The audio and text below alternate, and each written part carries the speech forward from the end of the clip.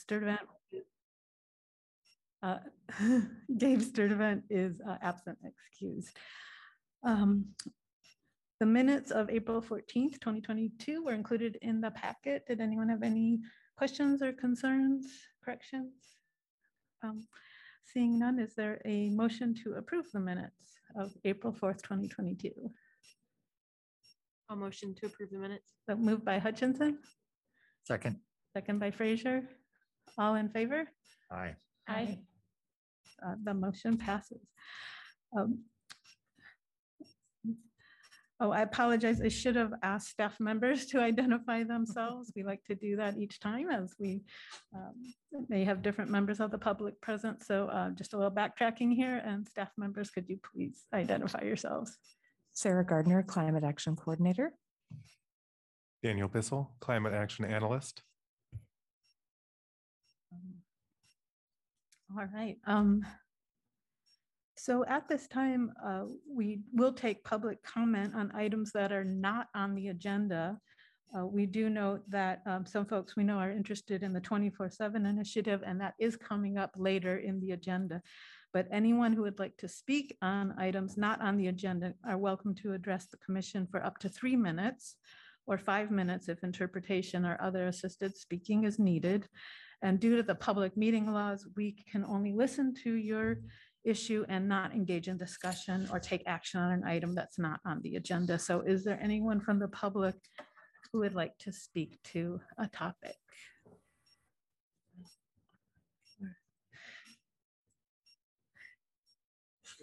Good afternoon, Commission. My name is Redmond Jones. I'm just here to introduce myself. I'm the Deputy City Manager. I've been with the city now 8 months, and I am trying to work my way through all the different commissions. So thank you for the work you do, and feel free to contact my office should you be of need of anything. Thank you. Great to meet you, and thanks for making time for our meeting. I will note that Stratus Giannakouros has joined the meeting at approximately 3:35. And just a reminder, commissioners, please, if you can, if at some point you're speaking, to say your last name for our note takers. That's always much appreciated to them. All right, anyone else? All right, well, seeing none, we will move on to item number 5, which are our announcements, beginning informational updates from staff. All right, so the first item is a recap of action items from the previous meeting, of which we had 3. The first was that I was to put a press release about the Energy Blitz volunteer sign up, or rather forward that on to all the commission members, which I did following the last meeting. The next was to include the annual report in the May agenda packet. Hopefully you all saw that it was there, and we'll use that for our discussion later in the meeting today. And then the third was to meet with the Solar Project Prioritization Working Group, what a mouthful, and set a date for that group to meet. We did do that. We met on April 19th and had a fairly robust discussion, and are at work setting up a second meeting now. The next item then under staff updates is the finalized working group assignments. You would have found this document in your agenda packet as well. This includes assignments for a couple commission members that we hadn't heard from prior to the last meeting. I hopefully had a chance to look through that, and it accurately reflected what we had discussed in the previous meeting, but if not, of course, reach out to us and we can correct anything that's amiss. The next item has to do with our June meeting location and our July meeting date. We need to make 2 alterations to our normal plan of events. Next month for our June meeting, the City Council will be meeting in these chambers. Funny enough, they're going to use the City Council chambers for the City Council meeting, which means we needed to find an alternative location. Staff have secured meeting room A in the Iowa City Public Library for our meeting at that time. And we're working with cable staff to record the meeting the way we normally do. I will, of course, send out a reminder ahead of the event so that you all know to go to the library instead of here. We just wanted to give you a heads up in this meeting so that you could start planning ahead accordingly. The next item then is the July meeting date. Our July meeting date is July 4th, which coincides with a federal holiday. City Hall will not be open, and we assume you would rather not meet during that time as well. What we have traditionally done, or traditionally being last year, when we had meeting dates that fell on holidays, there was some discussion, and we can entertain that discussion again today as to what path would be better, whether to move it to July 5th and just have it one day later, or move it to 1 week later. In the past, the decision was made to keep the Monday date as being the most likely to work for everyone's work schedules, and just having the meeting 1 week later, which would mean in July, we would meet on July 11th instead of July 4th. Or we could meet July 5th. Does anybody have any strong feelings one way or the other? I would prefer the 5th. I prefer the 5th. I can't be here on the 11th. Any objections to the 5th, or is that good for everyone, or good? So sounds like the 5th it is. So same time though, 3:30. Yes, and then I'll look and see what's available in terms of a meeting space for that July meeting and try to get it reserved as quickly as possible.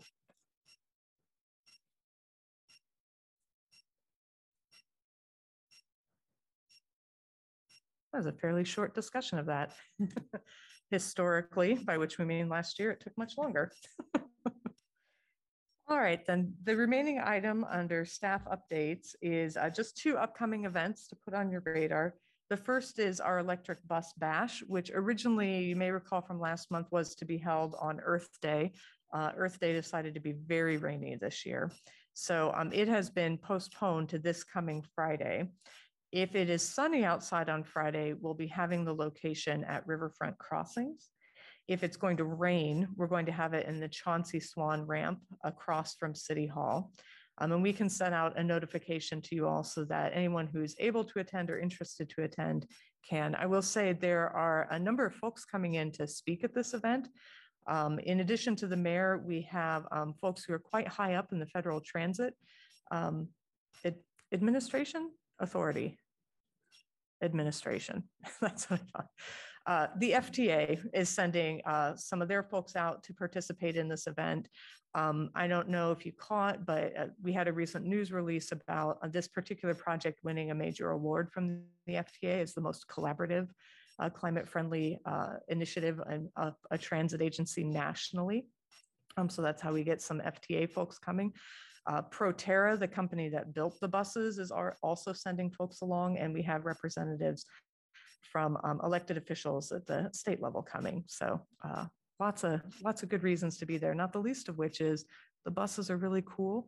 And the climate action staff has been hard at work producing buttons for people to have as a commemoration of the event. So we hope some of you will find time in your schedule to join us for that.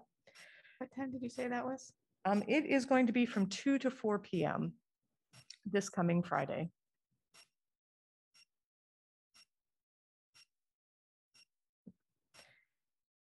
And then the next item on the agenda or upcoming event is the Public Works Open House that will be held later this month. It's going to be at Saturday, May 21st. It is going to be in the new Public Works building, which you may also have seen and recently won an award of its own in recognition of its excellence in terms of environmental considerations in the design.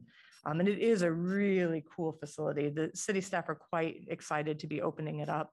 If you have youngsters in your family or in your immediate circle, some things of note is that many of the city vehicles are going to be on site, and kids will be able to climb up into the cab of those vehicles and sit behind the wheel, which is exciting. There are going to be a number of family-friendly activities, including an indoor roller skating rink set up in one part of the Public Works building.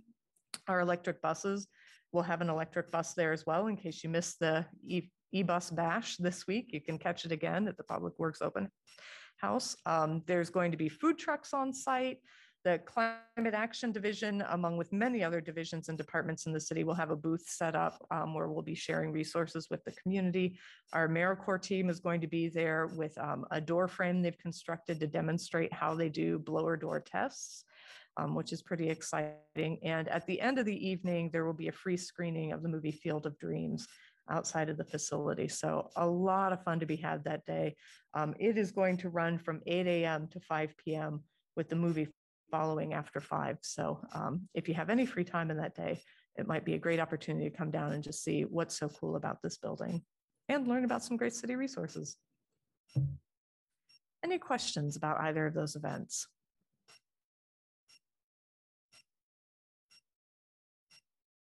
All right.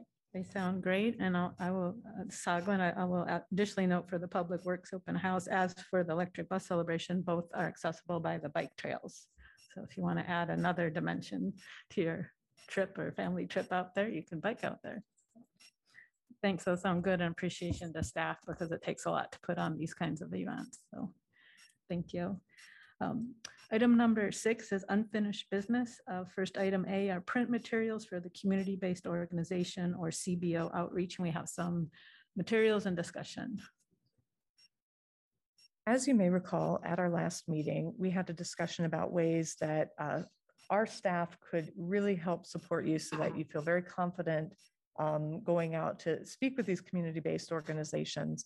As part of our discussion in the last meeting, we talked about the possibility of creating maybe a flyer about some climate action offerings that we could be taken along, or a suggestion came up that maybe you could take the annual report, which is why it was included in the packet, just to take a look and see if that wouldn't provide enough information perhaps to take along. We wanted, as promised, to take this discussion up again. I can start by saying staff has had some extended discussion about this as well. And one of the realizations we came to is that although we are not opposed to making a flyer, and certainly can if the commission feels very strongly about that, one of the challenges would be that that flyer would need to be updated pretty regularly, which is a pretty significant investment of staff time. So we started thinking a little about what the alternatives might be.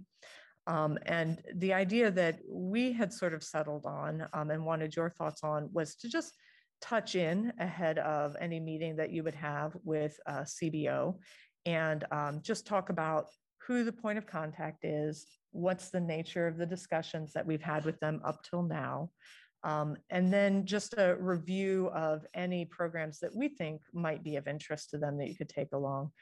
But we also want to recognize that the main thing that any of us would be doing in reaching out to these groups is first and foremost just listening.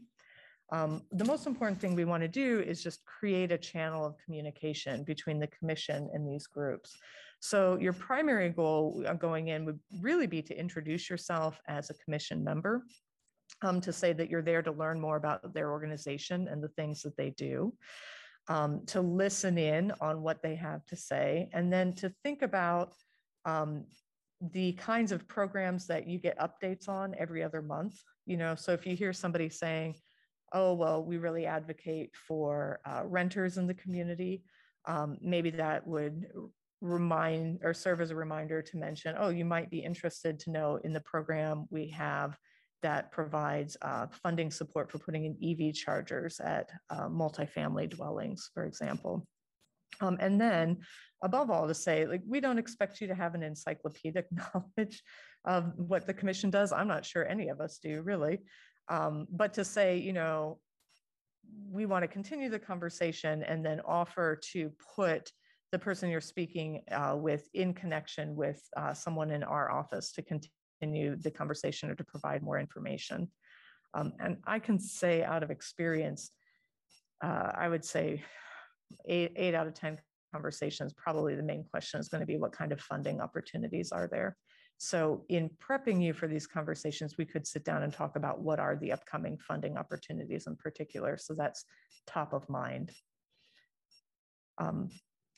Are there any thoughts on this particular approach, or anyone feel strongly? I certainly don't want to discourage you from saying I'd really like a flyer if you really would like a flyer. But we're interested in hearing further thoughts on this as we come up with a plan as to how to proceed.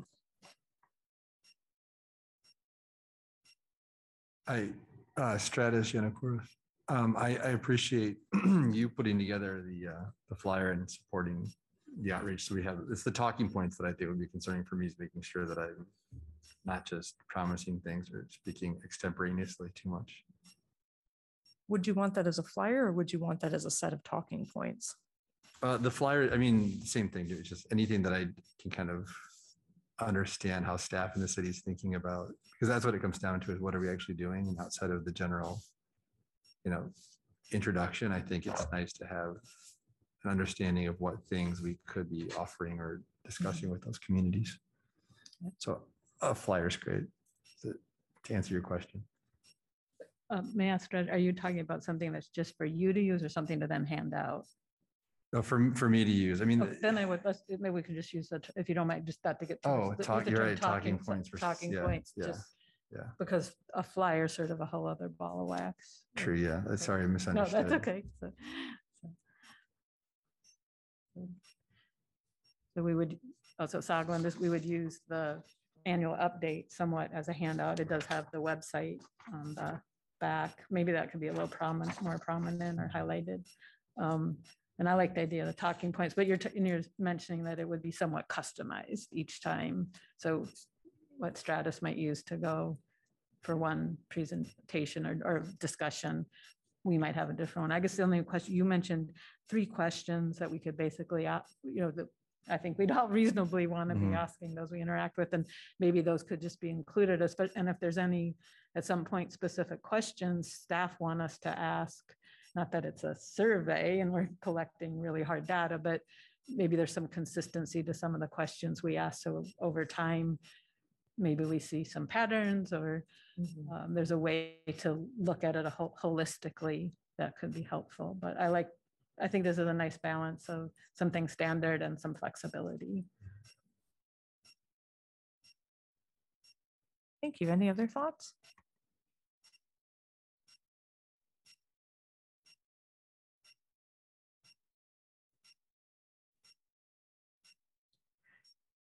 It sounds like the general plan we've outlined to meet individually, or whether it's Zoom or in our office, and give you some talking points and go, is the workable plan.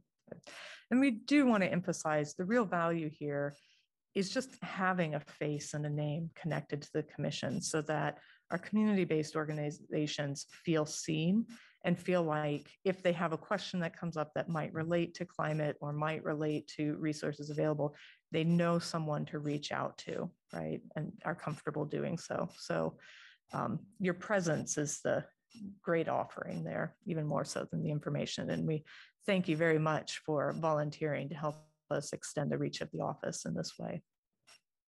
Wonderful. Not to be, John Fraser, not to be silly, but it's the old, it's not about me, it's about you. Yes, I'm on the commission and I'm basically a conduit to make sure that your voice, your organization's voices, plural, are heard. What do you think? What do you want to know? What can we do? What can I communicate? And just be a servant to those other organizations, and perhaps they'll see value in us at that point that they perhaps don't see now. If that makes any sense. Yeah, well put. All right, then, if we are comfortable moving on to the next item, I'm going to turn the floor over to my colleague Daniel, who's going to talk to you about the revised Income Qualified Energy Efficiency Grant Program. You may recall this is, I believe, the 3rd time now we're bringing it forward for some discussion. This time with a bit of good news in addition to a reduced scope, but I think it's worth noting that this program's come before you 3 times just as a way of saying energy efficiency is hard. And I really want to commend all the work Daniel has done to just really keep moving forward and try to make this a successful effort. And I think we're going to have lots of things we've learned from it that'll be of value to us with other energy efficiency programs. So that being said, Daniel, take it away. Thank you, Sarah. Again, Daniel Bissell, Climate Action Analyst. I just want to do a quick update of the Residential Energy Efficiency Grant Program that, again, we've brought forward to you a number of times. So in order to ensure equity, this program has become pre-qualified with income verification for homeowners who have already gone through that process through the Neighborhood and Development Services division for their other rehab programs. The energy efficiency upgrades that we originally put forward on this plan was a wide menu, including insulation, but also HVAC systems, water heaters, duct sealing, a whole menu of items that just became unwieldy, especially for perhaps inexperienced or low income homeowner who wouldn't know where to begin.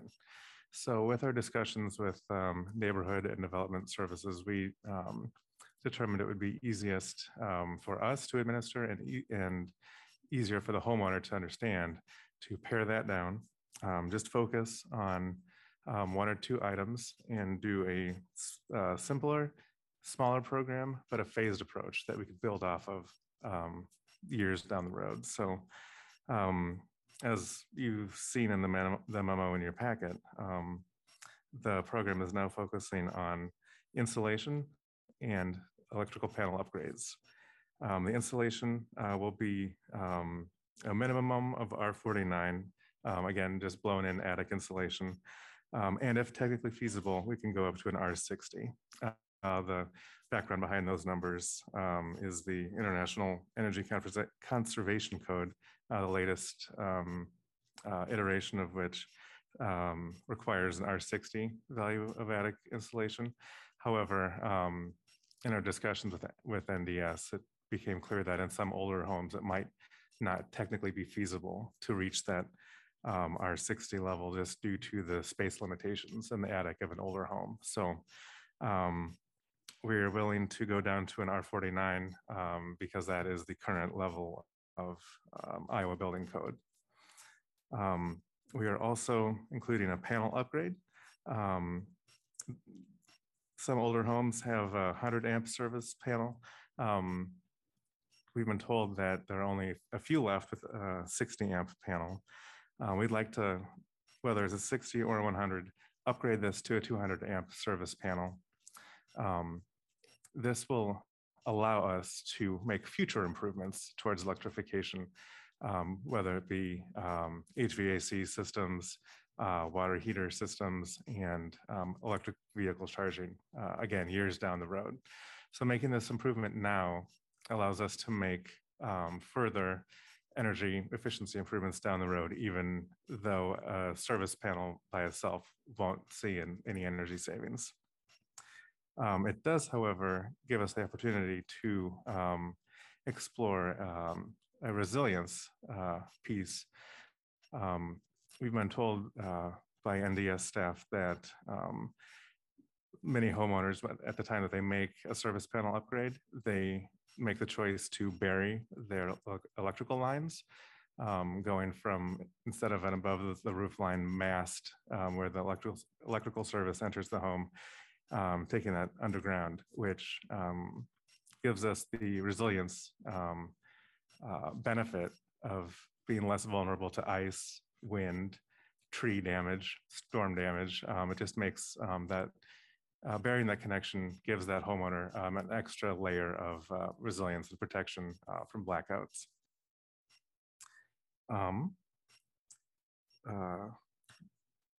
The budget is the same. We still see that $50,000 budget, which, depending on costs of individual projects, can help us benefit between 7 to 25 homes a year. And NDS has actually identified 2, possibly 3 homeowners with insulation needs that could be started. Those projects could be started very, very soon. And of course, these improvements will be made by qualified contractors. In the case of a service panel upgrade, we are requiring the work be done by a licensed electrician.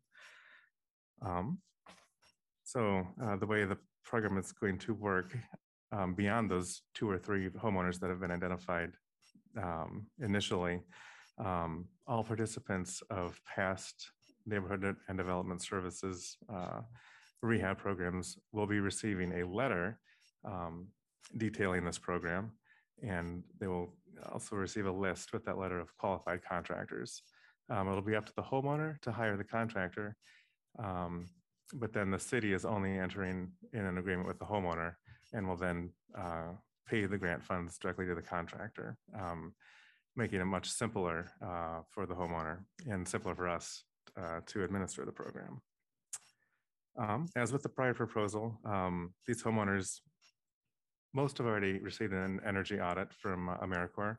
Those that have not, or if the energy audit is more than 2 years old, that will be updated. And then we will want to repeat the energy audit after the installation project is complete to see exactly the level of improvements that were made. And we will be asking for their access to their utility bills for a 24-month period, 12 months before the project completion, 12 months after, just so we can see some sort of improvement in their energy usage.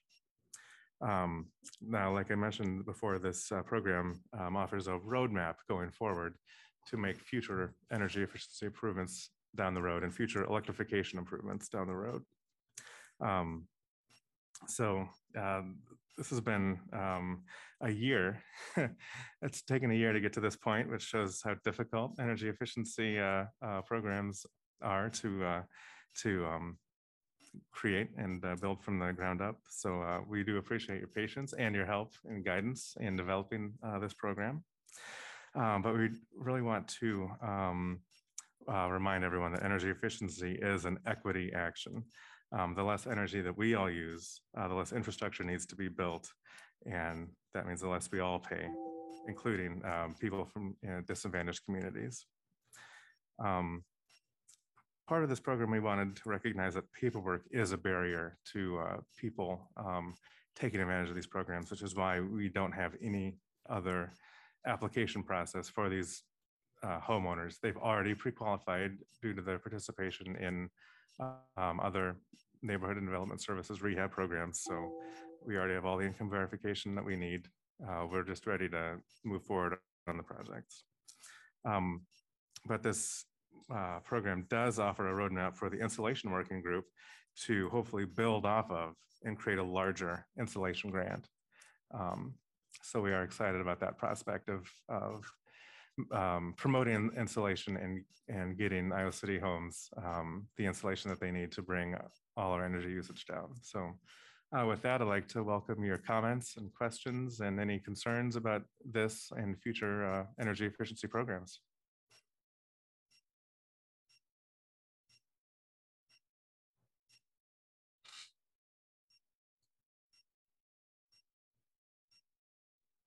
Done an excellent job. I think that's why there's no questions here. And One question, there's a Fraser. question. Of all the pre-qualified homes, do we have the budget to cover all of them? Or will there be a limit to the number of participants of the qualified, pre-qualified? The installation costs really vary widely. So it's really hard to nail down the exact number of homes we'll be able to benefit. I don't have a number of total participants in past rehab programs. Maybe Sarah does. What I can say to that point is that we've budgeted $50,000 to cover this program for this fiscal year. Our fiscal year ends at the end of June. So the chance that we're going to run over that is fairly minimal. And what we're looking at as a test case to figure out, what the correct annual budget amount should be. That's one of the reasons we're particularly excited that there are already homeowners on board who are at this moment looking up contractors to hire in. But just to put a little context to it, you may recall the insulation project that we funded through a climate action grant at Deerfield Commons earlier this year. We provided $10,000 toward that project. The homeowners association chipped in an additional $7,500. And so for that $17,500, we were able to insulate 24 dwelling units. So we think 50,000 is sufficient for the next 2 months, but boy, will we be excited to revise that budget if more homeowners sign up than the budget can accommodate.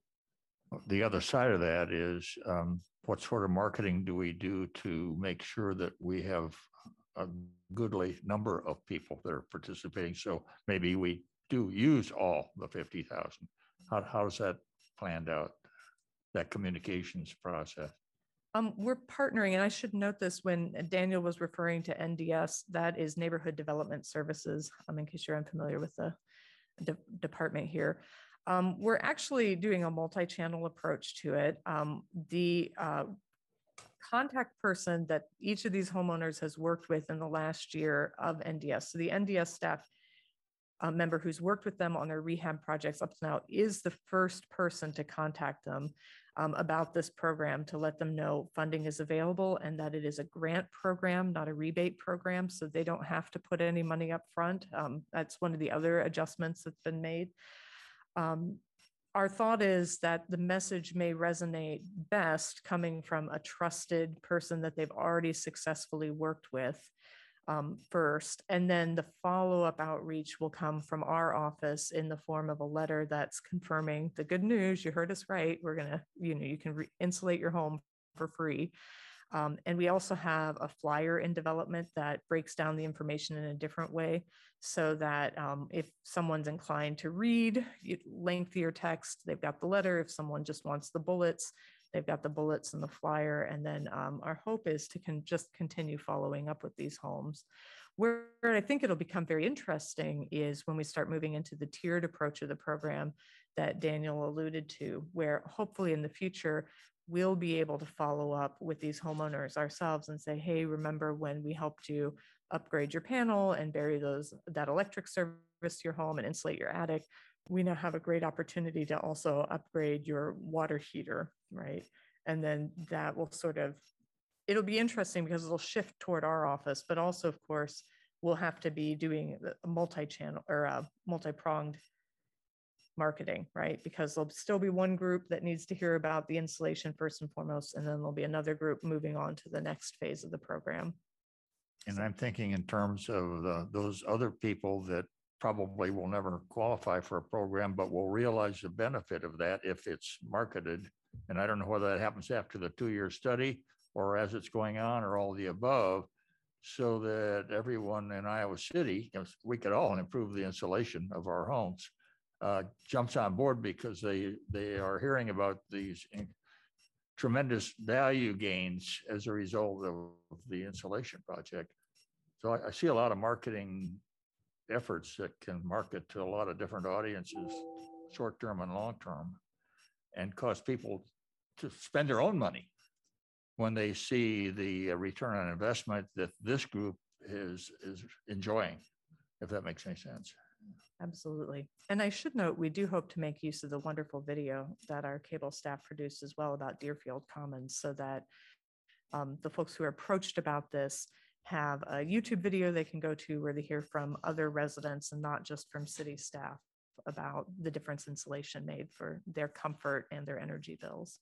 And can any of this fit into either upcoming or future climate festivals as a part of the tour or the descriptions of what we're doing, whether it's a video or whether it's a actual walk around the town and see what we've done and see what the benefits of this effort have been.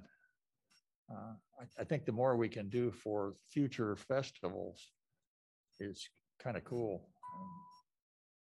I think of the different Iowa City tours, the art tours and the wine tours, the restaurant tours, climate action tour. That maybe it's way down the road, but I'd like to start thinking about it now as we do these projects so we can show them off appropriately later.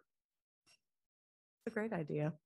It touches on too, one of the other things we talk about a lot as we grapple with why isn't there as much excitement for insulation as there is for something like solar panels. And part of that discussion is centered on the idea that when you get a solar panel on your roof, everybody can see it and understands it to be a good thing. When you get insulation in your home, it's not even visible necessarily to the homeowner after the time of insulation. And so we've thought a lot about like signs that could be put in the yard, similar to what we've done with the AmeriCorps team in the last year, or just other ways to make the invisible visible so that it's easier to celebrate. And I think a walking tour could probably need signs as well on that walking tour. But yeah, there's something there, I think, that is in the same thought. I'm being silly, but I envision planting a tree in front of every home where we've done this. This is a green home, and here's the proof. They've got this unique tree that only the insulation recipients have been awarded. But that's more investment money, isn't it? Have Goldie pointing out the R value of the house. Yeah, actually, we have talked about involving Goldie in the marketing for this. And I should have said this on the Public Works open house. We are going to have a coloring sheet that has Goldie on it. So Goldie is ready to leave the nest, start spreading the good word about climate action in Iowa City. Any further questions? No, thank you. Great work. We'll move on then to new business. The 24/7 initiative, we have Carrie Johansson and Steve Geyer from the Iowa Environmental Council. And this is an informational presentation with no decision required. Sarah, did you have some additional info we should know before we get started here? And thank you, Carrie, for your patience while we got through the other items. Yes. Yes. So just to bring those of you for whom this may be the first time you're encountering it up to speed, a presentation was brought to the city council members in the last meeting calling for a 24/7 clean energy initiative. We do want to emphasize today that this presentation is the start of a process. There's no decision that's required from the commission as of today. It is something that City Council has not yet asked for the commission to make a recommendation on, but we do anticipate as part of the process of weighing this decision that you will be called upon to discuss it yourselves and make a recommendation.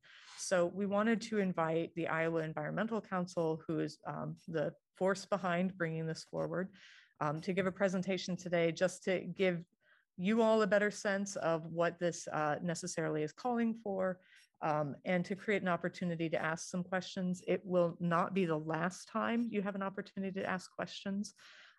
In addition, staff have signed up for a cohort of other cities that are exploring this to look at the tools they're using and some of the challenges that they're meeting and some of the benefits that they're realizing. And we do anticipate providing regular updates to this commission about what we are hearing in those discussions as well, so that we can together make a really informed recommendation when the time comes. So that being said, I'm going to dim the lights and turn it over to you, Carrie. And for those of you who have the packet with you, the slides that Carrie will be going over today were included so that you can follow along. Great, thank you so much. Can everyone hear me okay? If you can maybe speak up a tiny bit. Yes, I will try to project my voice into the room with you. So it was wonderful having the chance to hear all of the wonderful things that you have going on in Iowa City. So I really appreciate actually the opportunity to sit and listen to the careful thought and work that's going into all of your climate work, including all of the focus on equity and delivering programs and value to your residents there. So congratulations on that. I am going to share a presentation with you today. Get it started here.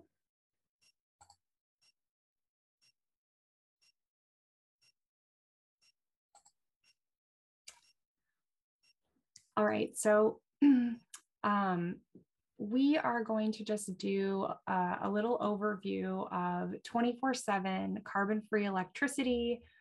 What is it? Why are people going this direction? What could this mean for Iowa City?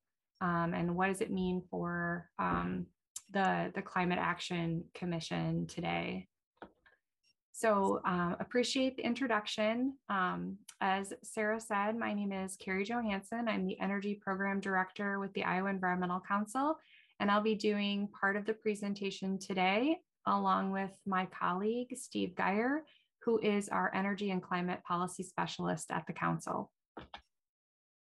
So if you're not familiar with us, the Iowa Environmental Council is a statewide nonprofit organization. We are an environmental umbrella group with 100 other organizational and business members across the state.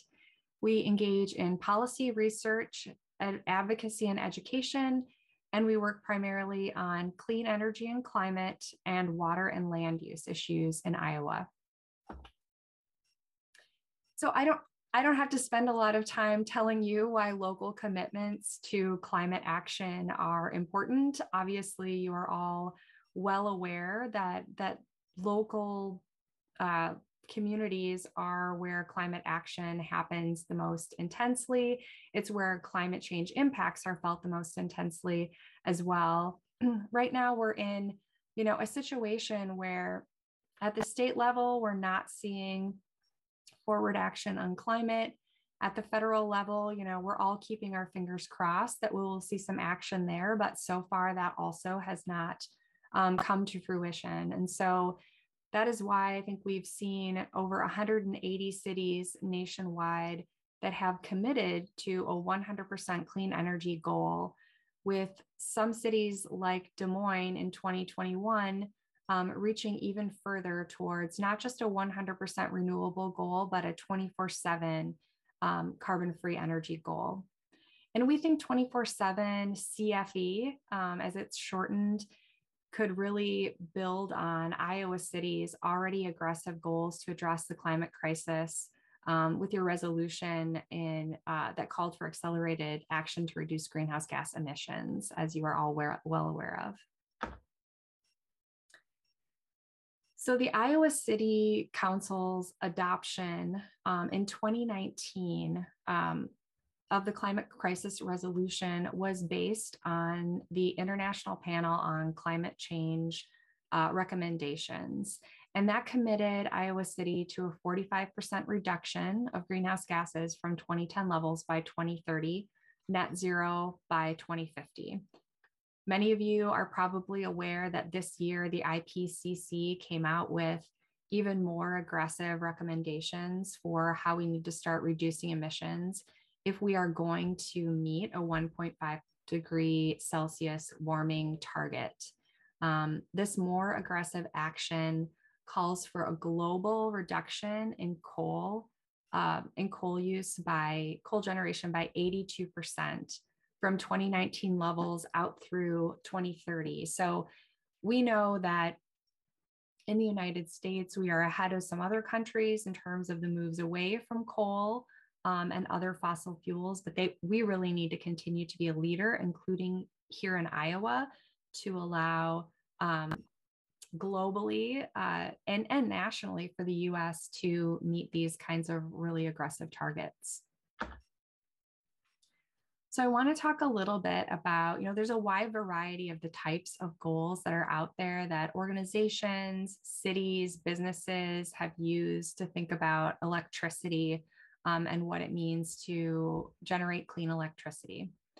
So you can talk about being carbon neutral, and that's where you have a goal that continues to allow carbon emissions or greenhouse gas emissions, but creates some sort of offset or utilizes an offset market where there are tree plantings or agricultural practices or something like that, where you're saying, okay, so much carbon is being soaked up with this practice, and that's offsetting the carbon emissions that are still going up into the air. That's considered carbon neutral. You can structure a 100% renewable energy goal. Typically that uses a mechanism like a renewable energy credit, where every megawatt hour of renewable energy that's generated has a credit tied to it.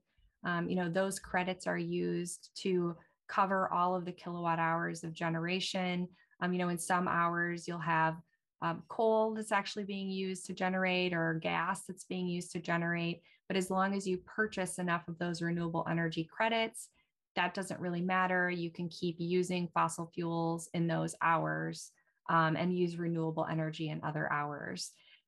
That's not really zero carbon emissions. Obviously, even from the description, you can hear that's not going to get us all the way to where we need to be to meet those kinds of emissions targets that the IPC says we need. And so really the next level that a lot of folks are talking about now is a 24/7 carbon-free energy structure. And this means that instead of continuing to emit greenhouse gases and then using offsets or credits to compensate, you just don't have those emissions happening in the first place. And that's really where we need to move the grid to overall. So every kilowatt hour of electricity consumption is met with a carbon-free resource in every hour on every grid where electricity is consumed. It means carbon-free energy for everyone who plugs in their car or turns on an appliance all the time. And that's really the ultimate goal overall. So one thing we know that, in Iowa City's aggressive climate goals, part of what Iowa City and a lot of cities have relied on is that we do have a lot of renewable energy already constructed in Iowa, that we have Mid-American Energy has made a 100% renewable energy pledge. However, this is the kind of renewable energy pledge that I described in the middle section, where you continue to have fossil fuels being used in some hours as you are offsetting that with renewable energy. And so, it's very clear, even in the statement about electricity usage and Mid-American's goal in the Accelerating Iowa Cities Climate Action report here, it says very clearly that Mid-American Energy will continue to use its natural gas, nuclear, and coal-fueled plants to ensure reliable electric service in times of low wind. And so, we know that we can't just have wind energy in Iowa in order to get to 100% renewable energy. We do need a variety of resources. And so, but fossil fuels are not going to make the grade when it comes to a climate pledge. So I did cover, what carbon-free 24/7 energy is. This is really what we're talking about today, and what we hope that the Climate Action Commission will eventually recommend that the City Council consider is this 24/7 carbon-free construct. From a policy standpoint, this is really the most up-to-date and genuine decarbonization commitment that a local government can make to act on climate. So, we already described how the system works, how, even with a 100% renewable energy goal, Iowa City is still going to be responsible for emissions of greenhouse gases to serve its electric needs in certain hours. However, with 24/7, we get to that next level of carbon emission reduction. We talked about climate change. That's obviously, a huge driver for a reason to do this, but there are really a variety of other reasons. And Steve is going to go into more detail on some of these. So I'm going to hit some points at a high level and hang tight, and he will dive into more detail on some of the cost information and things like that here. Iowa really has a hugely abundant wind and solar resource. We have a lot of space to go in terms of developing that resource to supply our own needs. We know that updates to the grid and as well as, increased access to storage and other technologies will be necessary to get to 24/7. But really, if we're going to have a 100% renewable energy system, Iowa is really a good place to start.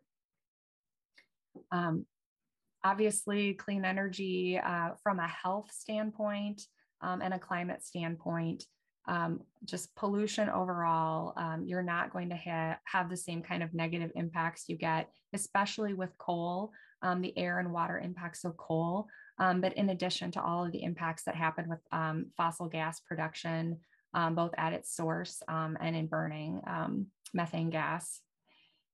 And then, investing in renewables and energy efficiency, you already know, you're already seeing, you will see soon some of the impacts in your community of driving high quality local jobs and investment right there in Iowa City. Steve will hit more on how new clean energy resources are actually cheaper than operating many existing coal plants. And so it's really going to be more expensive to keep burning coal than to make this transition away. And Steve is going to talk about a Synapse energy analysis that, your utility that serves you there in Iowa City could actually save $1.2 billion by retiring coal plants by 2030. So we really think that's the direction Mid-American ought to go on this to complete the transition. We also, there are a variety of folks who are engaged in conversations and really exciting work around 24/7. I mentioned Des Moines as a leading city in the nation on this. I'll go a little bit more into some other large customers in the state who are working on this problem, working on these solutions.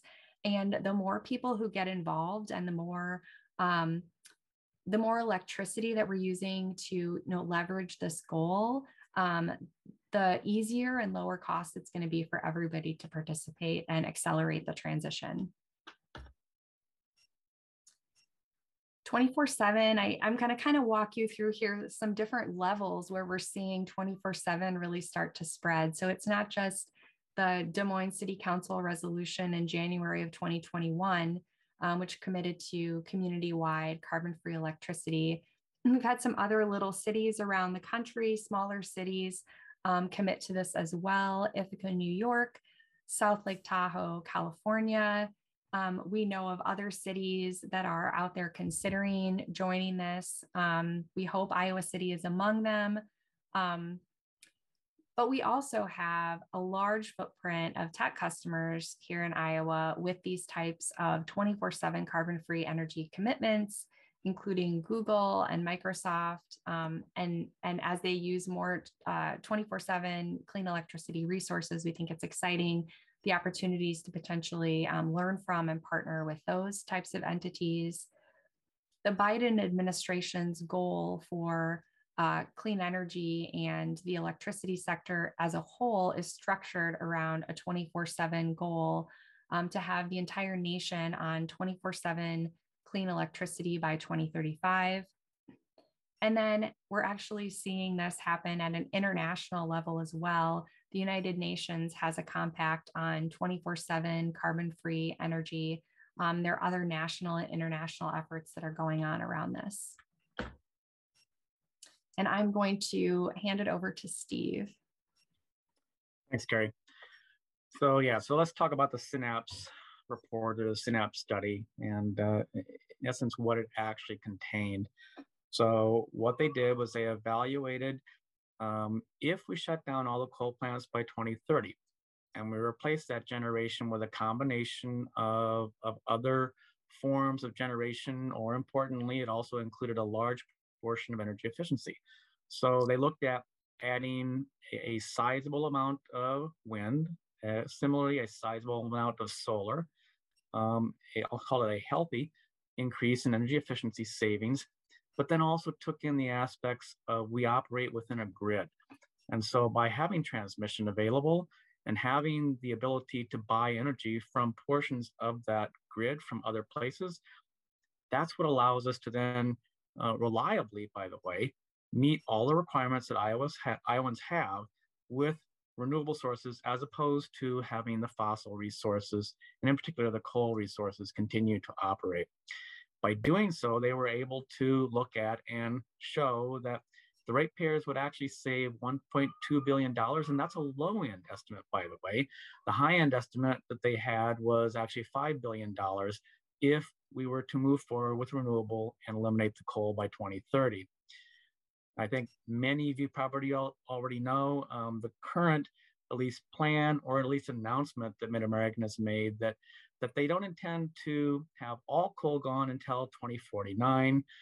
They've also indicated that they will basically eliminate the natural gas generation they have, which primarily is just one facility, then by 2050. Clearly, we believe it's better and cheaper for customers to move on past coal. And then I'm going to focus on the IPCC and a little bit of addition in terms of what that actually means. So when the IPCC sets this net zero by 2050 in terms of what that means, what it means and what their definition is that all of our greenhouse gas emissions that we emit must be effectively countered by an equal amount of withdrawal. And so whether that withdrawal of carbon emissions is due to plants, meaning vegetation, whether it is calls for instance, direct capture, meaning that actually there are plans to actually draw it out of the atmosphere and sequester it. But it does not mean, for instance, waiting until 2050 to actually get to an elimination of coal resources. In fact, that's also now our new, what's called the NDC. So when the Biden administration set the goal for having the 2035 carbon-free energy within the US, that became our new national determined contribution, which then goes back to the IPCC itself as they determine whether or not we are going to be able to meet the 1.5 degrees. And by the way, this is a moving scale. Every time one of these reports comes out, which is importantly what just happened in 2022, even though at one point in time, it looked like we had maybe more time to move, it now becomes apparent that we have less time to actually make these moves. And importantly, what we need to consider is that when one sector, in particular fossil fuel and generation, doesn't actually aggressively move forward, then it becomes something that multiplies on the other sectors. In fact, making it possibly even, the situation where other sectors can't even avoid their emissions or meet that target. So obviously we look at this as certainly the ability to have the utility move more aggressively and pairing at them with also local actions. Okay, next slide, there we go. So let's just take a look and see where are we in the state of Iowa as far as our greenhouse gas emissions from fossil fuel consumption. And so we're just going to concentrate on three sectors, and these three sectors tend to be, for the most part, the highest sources of greenhouse gas emissions. There's another one, by the way, that also tends to be in here, but these are the three that I'm going to focus on. So if we take a look at electric generation, we certainly have seen a decline from 2011 to 2020. There's been a somewhat, I'll call it reversal of fortune on electric generation, where some of the declines we see in the 2019 and 2020 timeframe clearly were associated with the effects from the pandemic. 2021, we saw a dramatic, I'll just say, reversal and increase in generation. We can't see that from the Department of Natural Resources because the report that will show 2021 actually won't be submitted until the end of 2022. But as we look at transportation, it remains relatively constant over time. If we look at the residential, commercial, industrial, that also climbed, as you'll see, but similarly, that was an impact, they believe, that was reflecting the pandemic and more utilization, in particular, at home.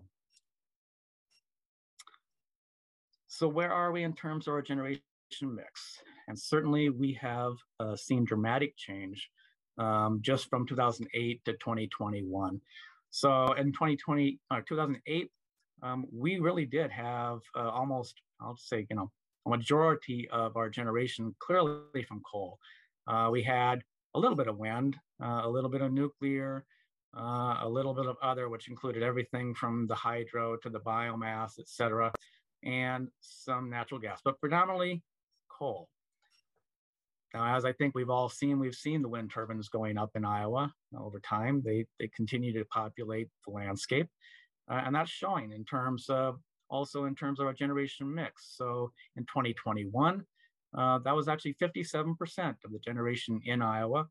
Natural gas climbed a little bit up to 9%. Coal declined to 32% in 2021. Again, that was actually quite a bit more than it was in 2020. 2020, I believe it was 22%. So it was actually a 10% increase just in 2021 from 2020.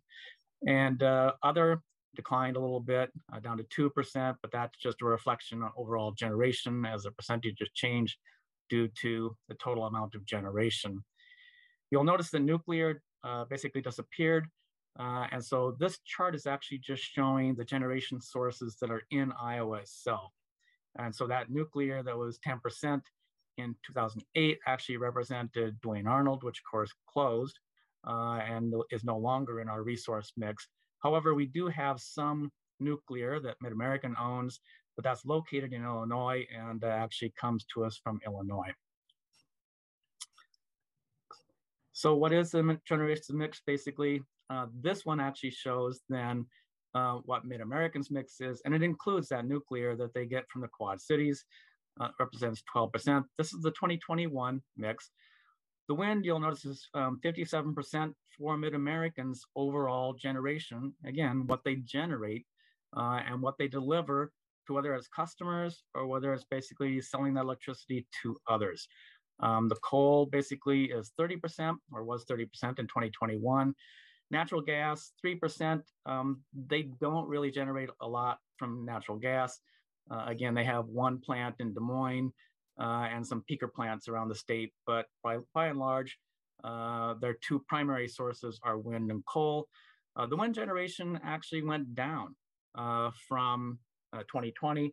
In 2020, it was actually 60%, and that was actually the statewide number. But again, we've seen somewhat changes due to a couple factors. One factor was natural gas prices went up. And so the natural gas plants in Iowa didn't operate as much in 2021. And similarly, the coal plants actually were being operated quite a bit more. And that was primarily due to, again, we're past pandemic and increase in overall demand.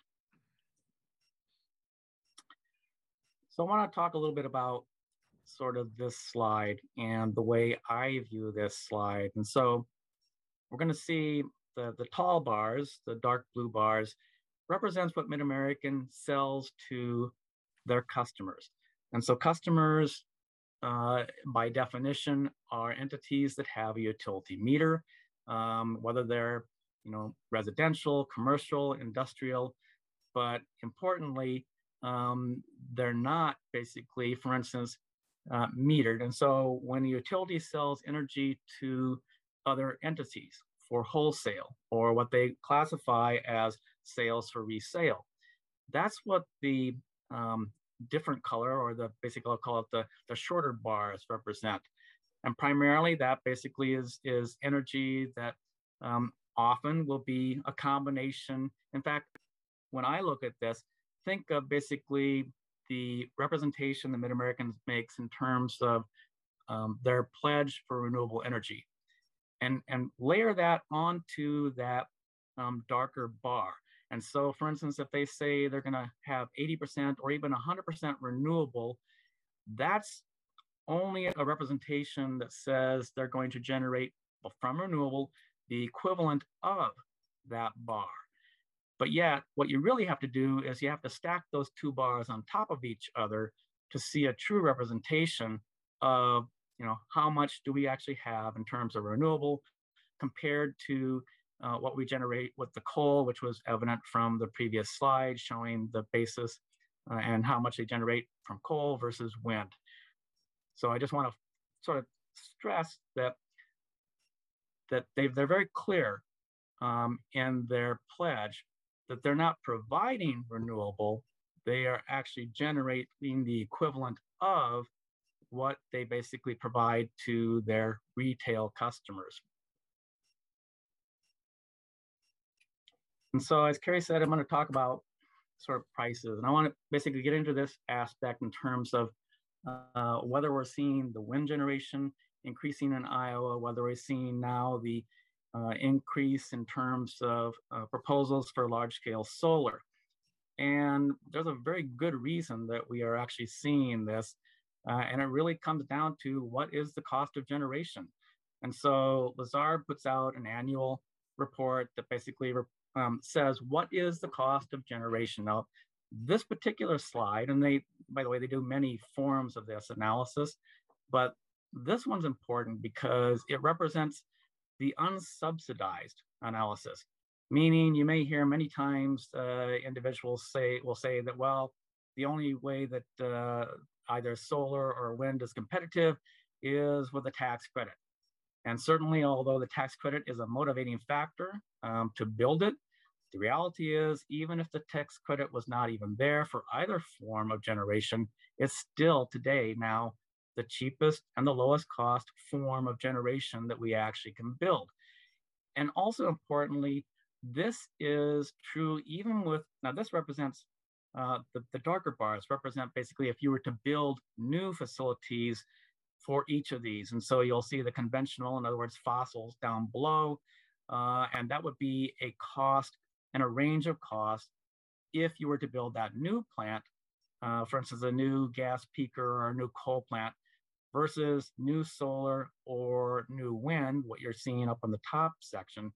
But those little gold diamonds, those are relatively important because that represents, and by the way, particularly when I look at the combined cycle down below in terms of the gas, gas, as you may know, is very, very dependable on as far as the cost generation to what the fuel cost. And so when gas prices went up this past year, we actually saw something different in terms of not only operating less, but the cost. But those gold ones represent existing generation. And especially as Iowa looks at our coal plants, the same holds true for our coal plants. Our coal plants cannot compete with new generation either from solar or wind. And so this is, again, I'm just going to voice this as this is why we see these resources being built. And that's why we'll see them continue to be built as we move through time here. And that's next slide. And with that, I will pass it back to Carrie. Yeah, I'm just gonna wrap up here. I really appreciate the time and attention of the commission to this. I think that you all have a really good understanding of the fact that carbon-free electricity, getting to 100% carbon-free is really a fundamental building block of reducing greenhouse gas emissions. The electric sector is sort of the low-hanging fruit in terms of, we know most of how to do this. And the policy drivers that are going to get us the rest of the way there will happen through policies like 24/7 carbon-free energy, which can drive the innovation of the last pieces that we need to get all the way there. It's already, adopting a 100% renewable goal is already a very common thing. 1 in 3 Americans lives in a community with a renewable electricity goal, all over the US. But what we're talking about here is how do we take even that to the next level to say that we're really serious about climate action and getting to zero carbon emissions in the electric sector on a timeline that works for our community and for addressing climate change. So we are happy to answer any questions. Like I said, we hope that the commission will eventually recommend that the city council consider a 24/7 CFE resolution. Iowa City has really been a leader on climate action, and we would love to be to help you in any way we can to move forward and continue that leadership. Thanks.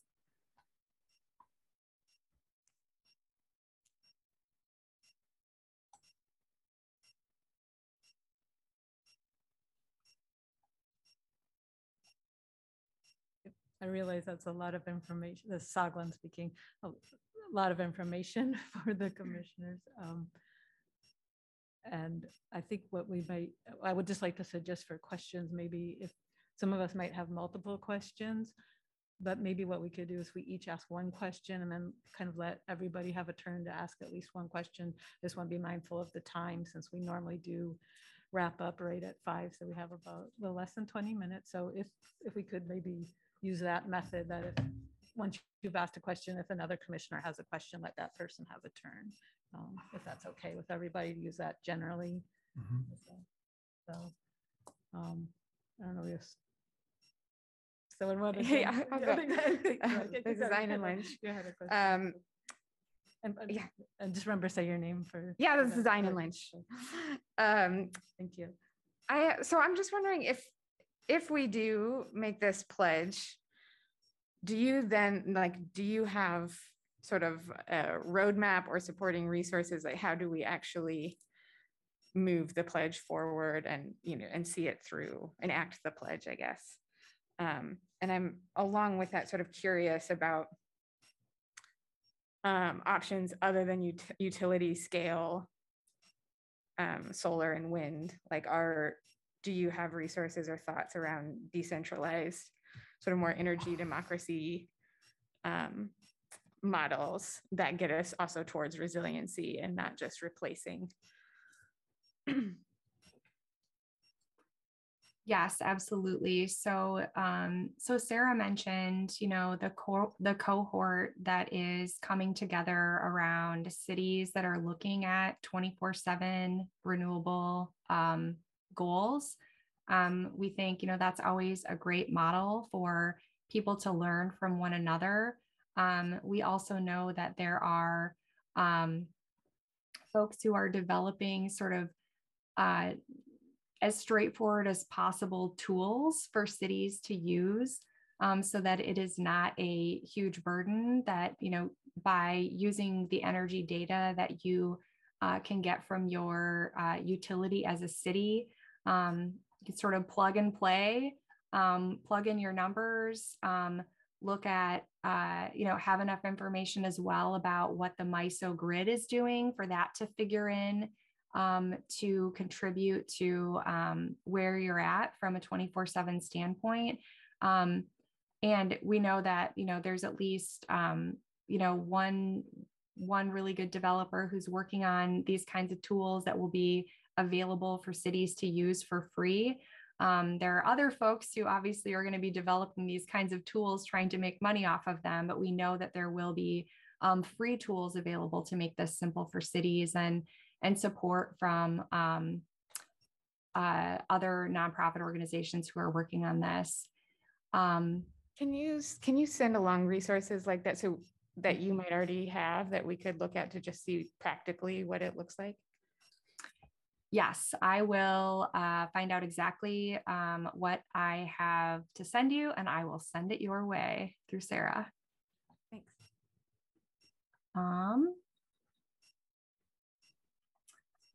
And then I wanted to address like the piece that, this should not just be about utility scale wind and solar. It's super important that communities engage in this in a way that has ripple effects for their communities because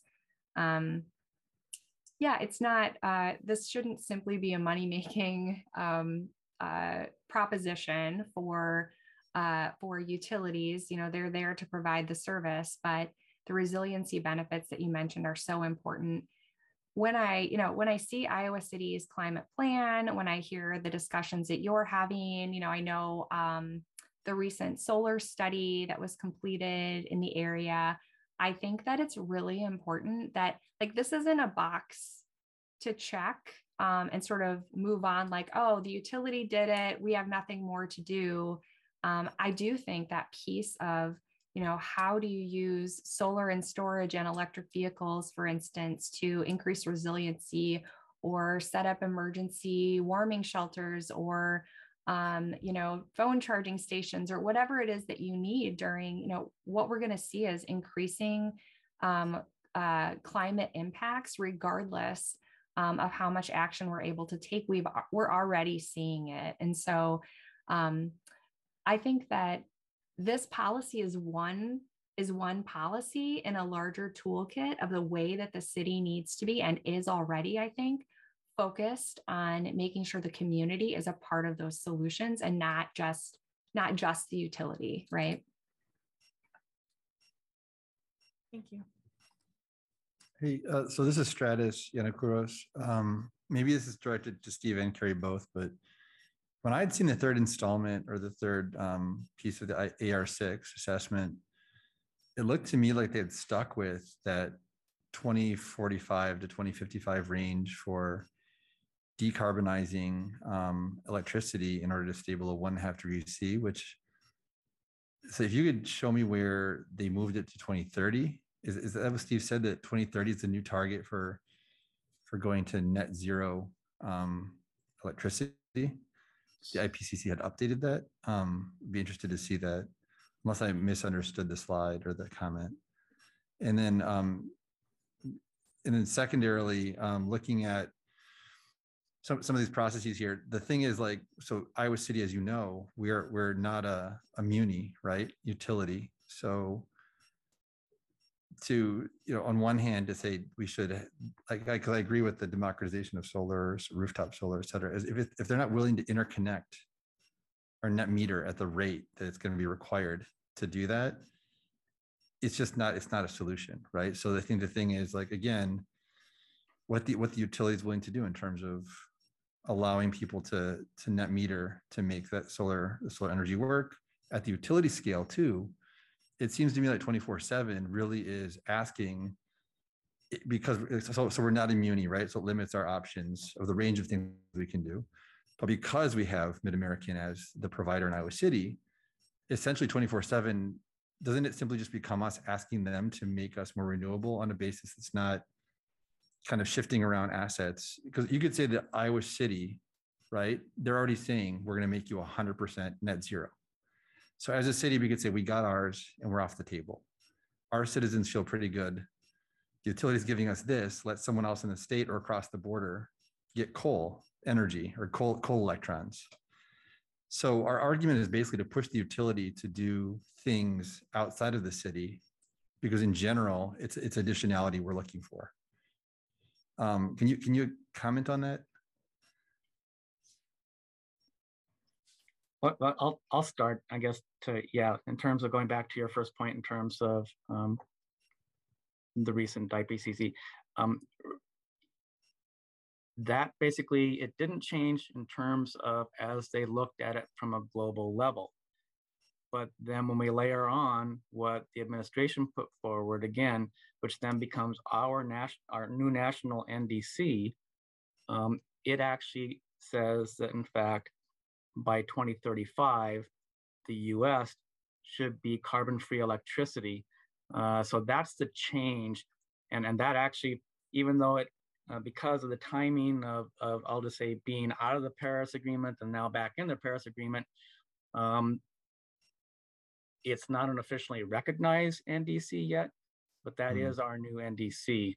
So that's the distinction between what the overall IPCC report says and sort of what our new NDC is. Was that part of that because we have to ramp down faster to allow the developing world to ramp up? And that was in recognition that the top 15% plus top 1% especially needs to decarbonize faster to allow for that overshoot, or not overshoot, but the rest of the world to get reliable electricity. Yes, and it also has to do with taking a look at, even within the US, then that same principle applies. We have to more rapidly move the electric sector because other sectors are very dependent on the electric sector actually moving forward towards zero. In particular, residential, commercial, industrial is a sector that has to see a much faster and can't wait for that, whether it's the 2045 or the 2050 timeframe, to actually see that sector move down.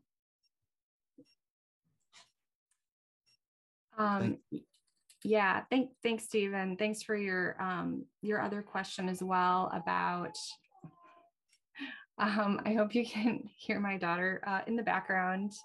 Steve, do you want to jump in on that one? We can't hear her. Don't worry, we can't hear her. Okay.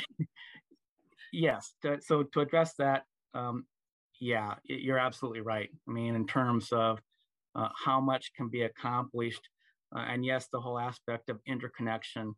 Um, so if we take a look at just Iowa as far as how much has occurred in the state regarding net metering, I think between the two investor owns, the total amount is somewhere around roughly, I'm just going to say 300 megawatts worth of solar has been interconnected on the grid so far.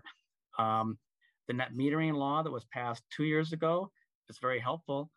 It's certainly, at least for purposes of moving forward, says that we will have that full compensated value on basically on the excess kilowatt hours, at least until we reach the point, and by the way, the trigger is going to be either 2027 or will be basically a 5% penetration level. I think we're going to hit the date before we hit the penetration level, just particularly based on what's happening right now in terms of solar costs moving back up and supply chain issues. As far as addressing the aspects of overall what we're going to need to see, yes, we need to see that continue, but there has to be a recognition too that we're talking about the ability or the need to potentially replace a fossil fleet that is somewhere in the, I'll just say 5,000 megawatt range. That's a lot of generation, and that's generation that is, as I think you probably know, what they call fully dispatchable, available 24/7.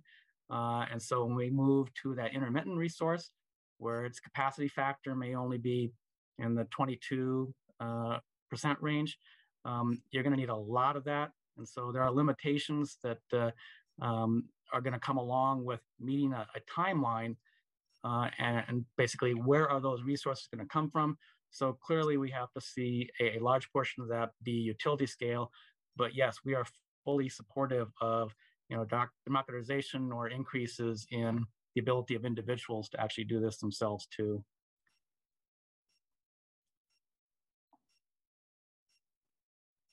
John Fraser, I love the last slide because it says policy drives innovation. And I got all excited as a member of the delegation from Iowa City that went to the Paris climate meetings and heard Jerry Brown. I think this is the first time I ever heard that expression, that policy drives innovation. Jerry Brown was just screaming it to the rafters.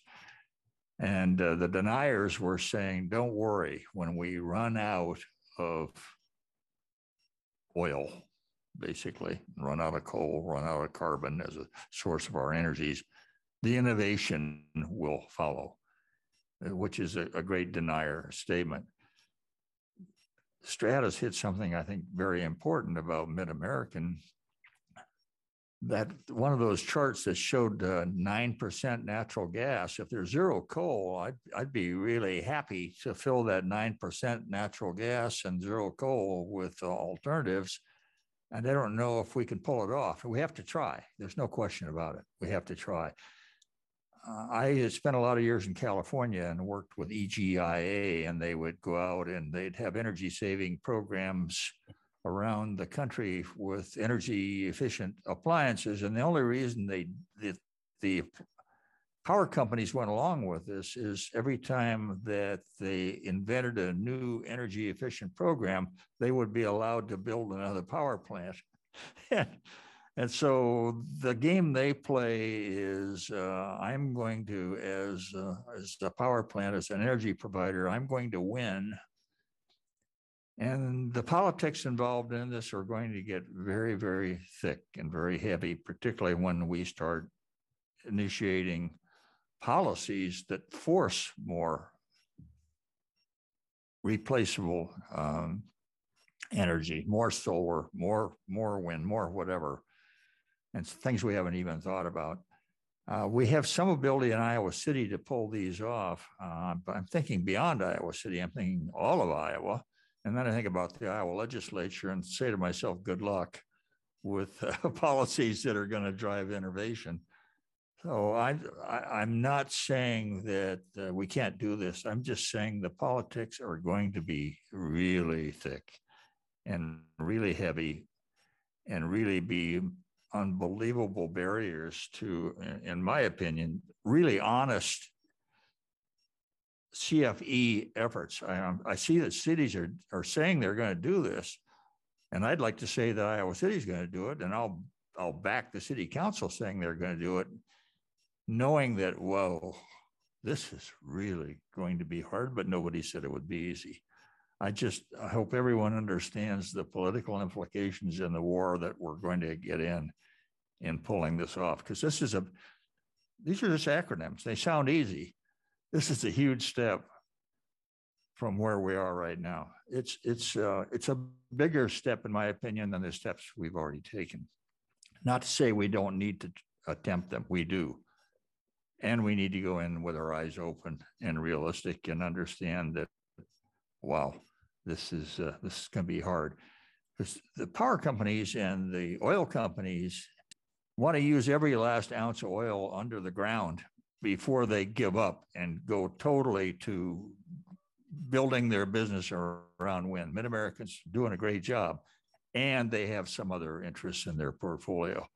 And I don't think it's going to be that easy to turn them into 100% renewable energy organizations, as much as we'd like to think that's what Mid-American's going to do. They will, but in my estimation, they'll never do it until there's no coal in the ground, there's no oil in the ground. Well, we say, okay, policy will drive this. And all I'm saying is, wow, it's going to be hard. I'm willing to fight that war. I'm willing to promote this in any way that I can. And it's going to be a bigger battle, I think, than just changing the acronyms. And I'm being a little facetious. You know that. You're 10 times, 100 times, 1,000 times smarter than I am on these issues. This is a big bite. It's huge. Thanks, John. I would agree, by the way. I'll just make a couple of comments real quick. So I think it's very unlikely that we will see Mid-American entertain any expansion of fossil resources on their part. And so when we look at the natural gas side of that, they've had chances to put in additional natural gas plants, but they don't.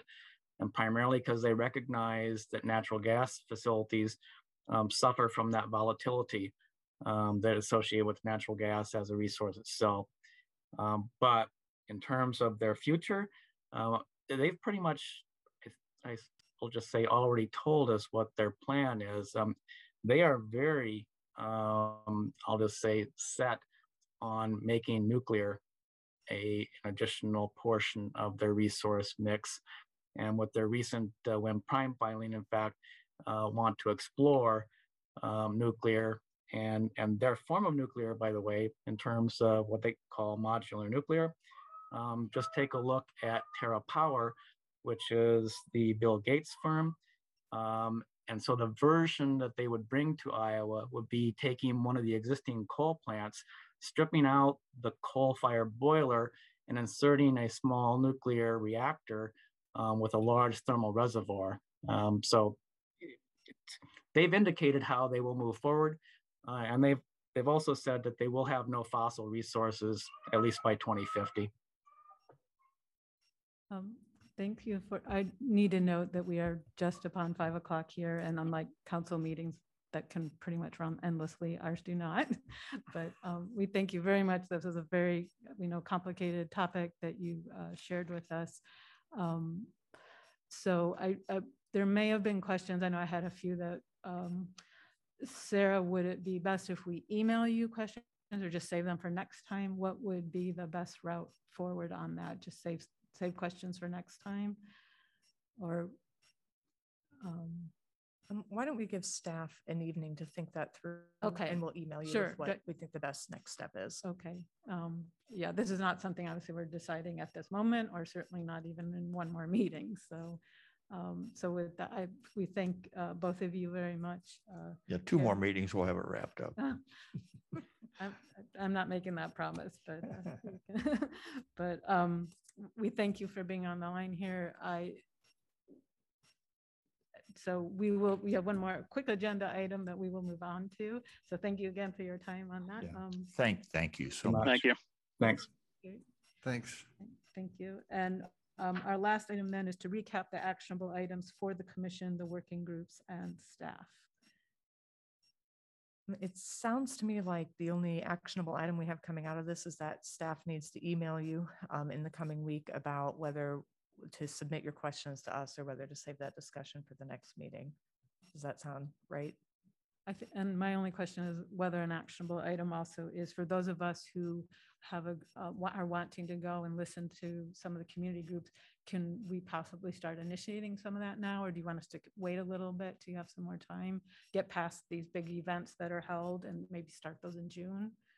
Yeah, maybe if we look at June, I'm just saying that recognizing a staff capacity that Daniel and I are both going to be taking a vacation in the coming weeks. Well deserved. So, okay. so Let's wait just- till June to meet That's on that. fine. Let's have a one actionable item that you'll follow up with us. And we do know that the solar study group will be meeting one more time. So if there are any questions then on what we are all up to, and just a reminder that our next meeting will be July 5th. So don't party so much on, oh no, June, sorry. We will still have a meeting in June. I'm leaping ahead. Sorry, leaping ahead. We have a meeting in June. I don't know what date it is. First Monday. June 6th at the Iowa Public Library Meeting Room A. We'll stick with that for now, one meeting at a time. And with that, is there a motion to adjourn? Motion to adjourn, Stratus. I'll second by Ina Lynch. And thank you. We are adjourned. Thank you, everybody.